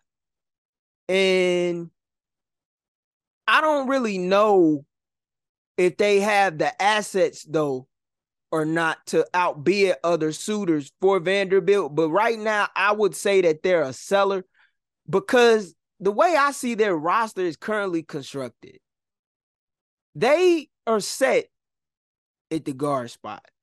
Mm-hmm. I think Isaiah Jackson may end up being their center of the future once they figure out what it is that they want to do with Miles Turner. And I give them credit for doing well by Miles Turner because that was a good faith thing. They didn't have to do it. But I think that only makes them more attractive on the market going down the road. Because one thing about bigs in the NBA, it's always a contender to each and every year that's going to be in need of one. Mm-hmm. And if they got to call Indiana up for Miles Turner a year from now and be like, hey, would you be willing to take a couple first rounders or whatever for him? They do it. But I think right now that the Pacers are a seller unless if they get a 4 with some size and some length that can really help them and kind of serve as an auxiliary valve on the offensive end besides Tyrese Halliburton and Benedict Mathurin, who really, in my opinion, needs to be starting. So if they want to expedite the process with him, then maybe getting Buddy Hield out of town, a guy who's an elite knockdown catch and shooter and has a talent that a lot of these teams crave just as much. Hey, that might be the way to do it. I'm just saying, because as we've heard about in Utah, Kelly Olynyk is being put up on the block right now in the wake of what the rookie Walker Kessler has done in his absence prior to him recently coming back just a week ago. But I want to move from Indiana to discuss a team on the opposite side of the country who finds itself in a similar boat standings-wise out west in Portland with the Trailblazers, who have a 26-27 record, sit only a half a game behind the Utah Jazz for the 10th and final play-in spot in the West at the moment we're talking about them.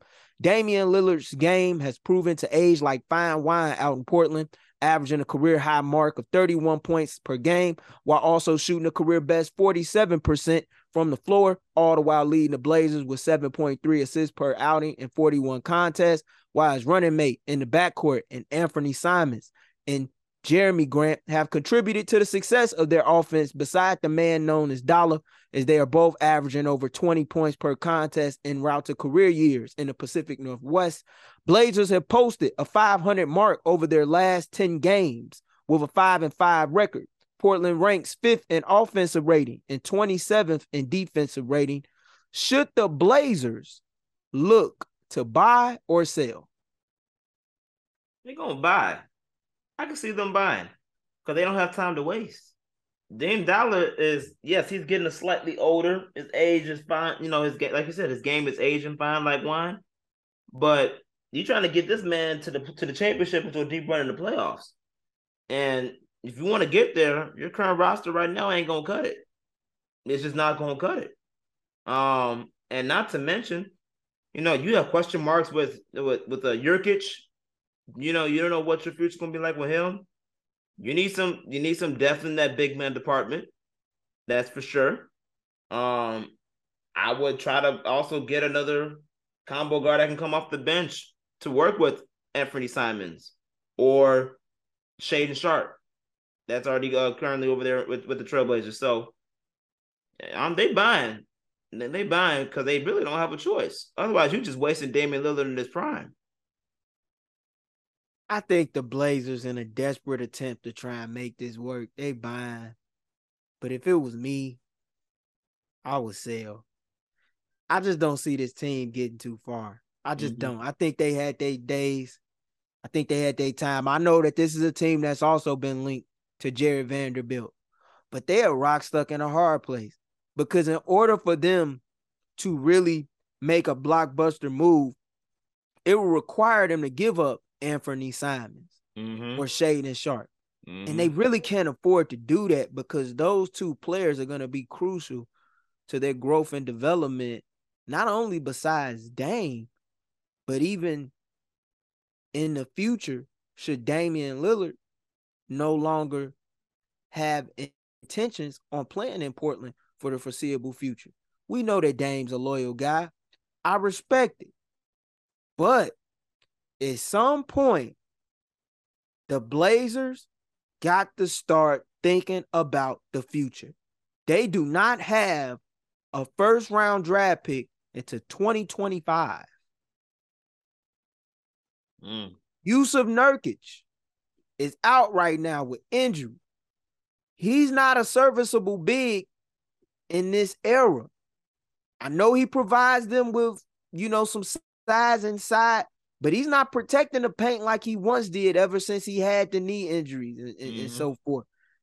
This is a franchise that, in my opinion, they need to have a sit down with Damian Lillard, and they need to ask him, hey, man, where do you want to go? We appreciate your loyalty. We appreciate your dedication to this franchise.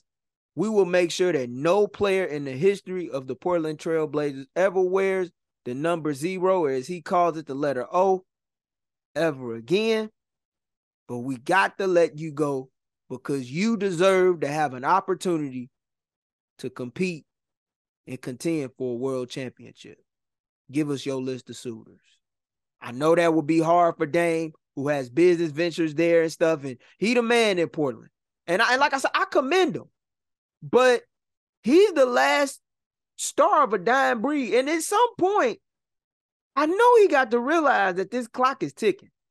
If it was me, I would sell, but I think they're going to buy because they want to do right by Dame. But either way, I don't see this story ending the way that everybody would hope for it to, for the city of Portland, as well as for Dame Dollar and his future in Rip City.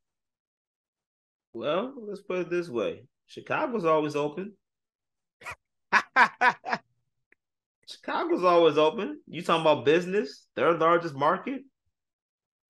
I mean, come on. Come over to the franchise that MJ built. Come on. We'll accept you gladly. You must have been listening to KG, man, on his pod, because he was saying on Showtime that he thinks that the Bulls should really express interest in Damian Lillard. And, I never thought of that, and it would make for a perfect fit.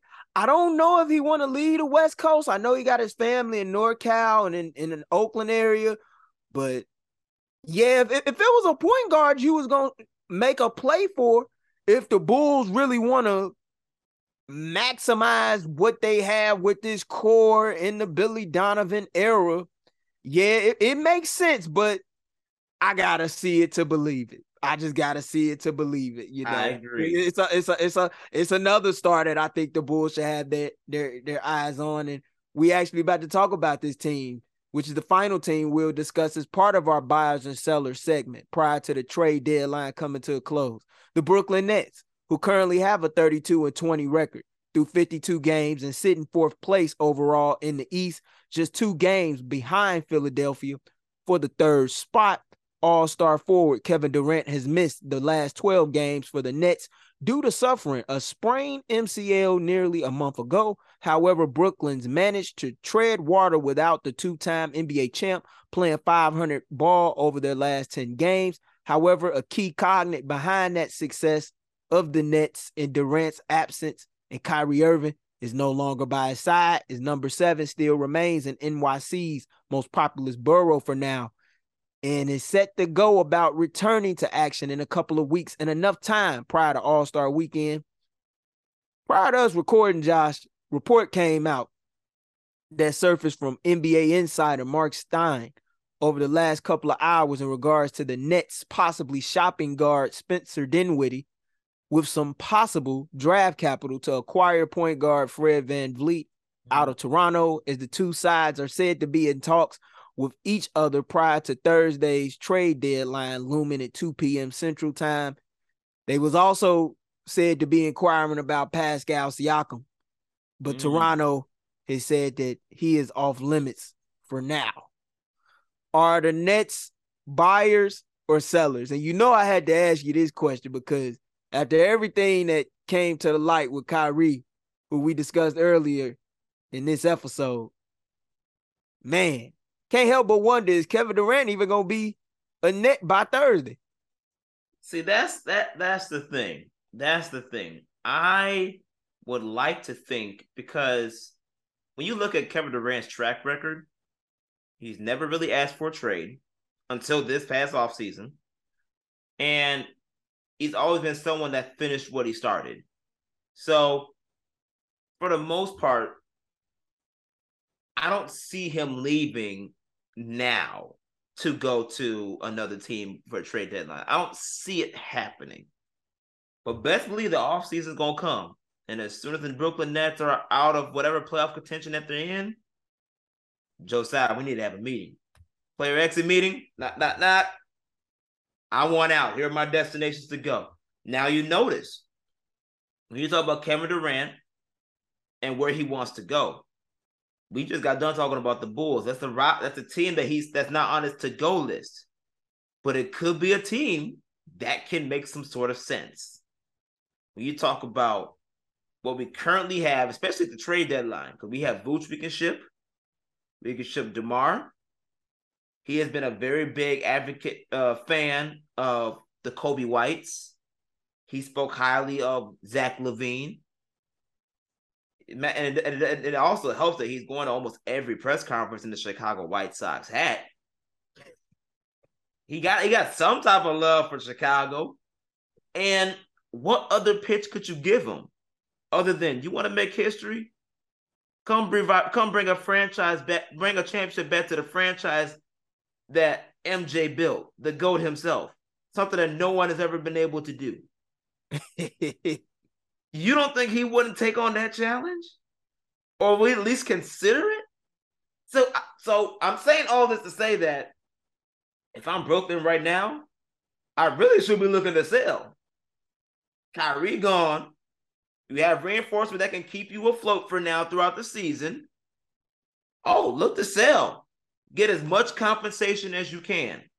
Because next year, if you don't trade Kevin Durant right now, you're going to have a sweepstakes. You're going to be up all night listening to trade calls for the star that you was trying to keep here long term. So I think they should sell.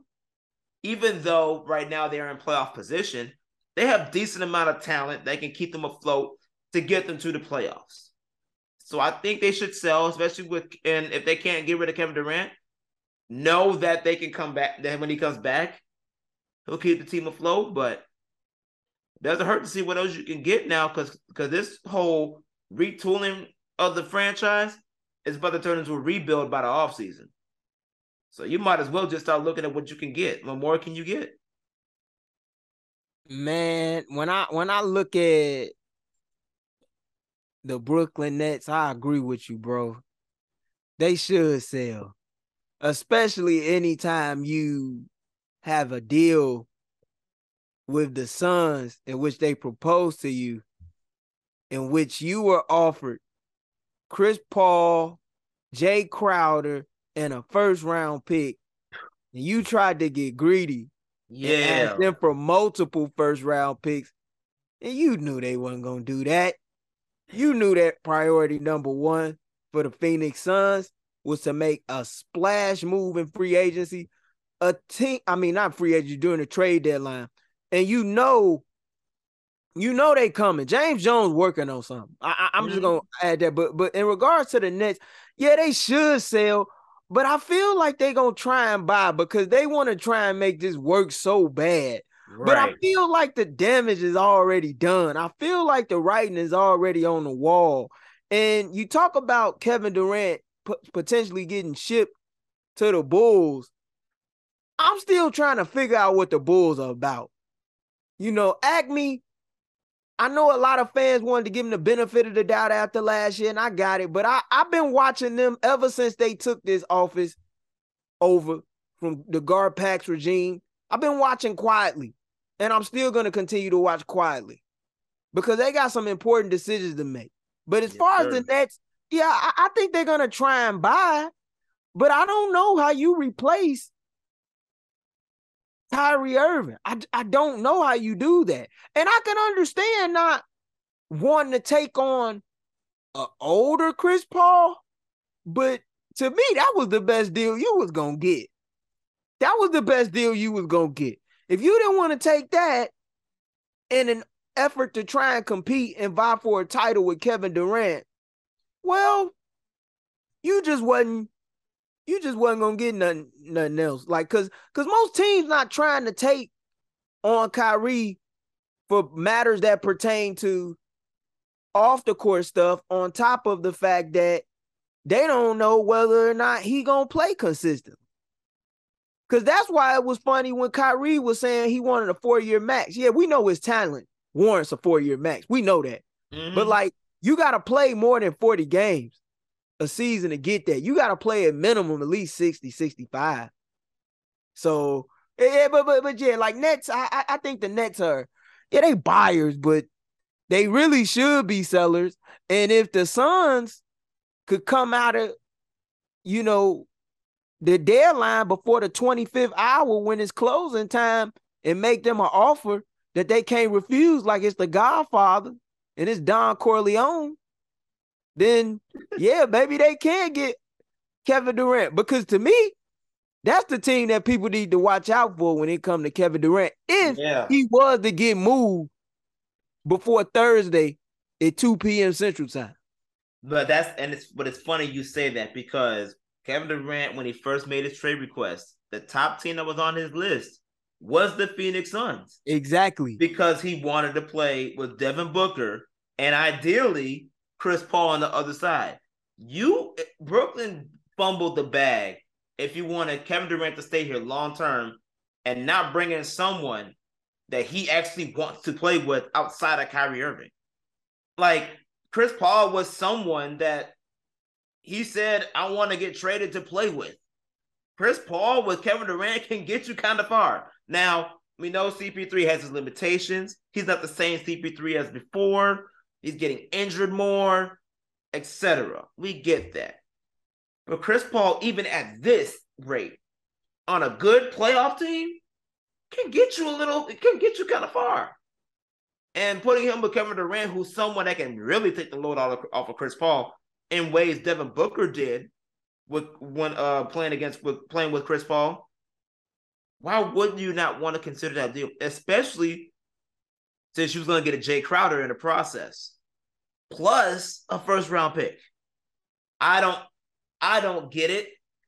I think they really was just looking like, okay, screw you, Kyrie. We're good. And that could be in their own way of saying, no, screw you too, KD, because you put us in the position to choose you two. And we chose both of y'all. Now y'all both want out? Okay. I'm not going to help neither one of y'all. I'm not going to bring people you want to play with, Kevin, and I'm also not going to put you in a position where you can go wherever you want to go, Kyrie. That could have been their thinking as well, because Joe Tsai wasn't having it, and he clearly made that known. So I don't know.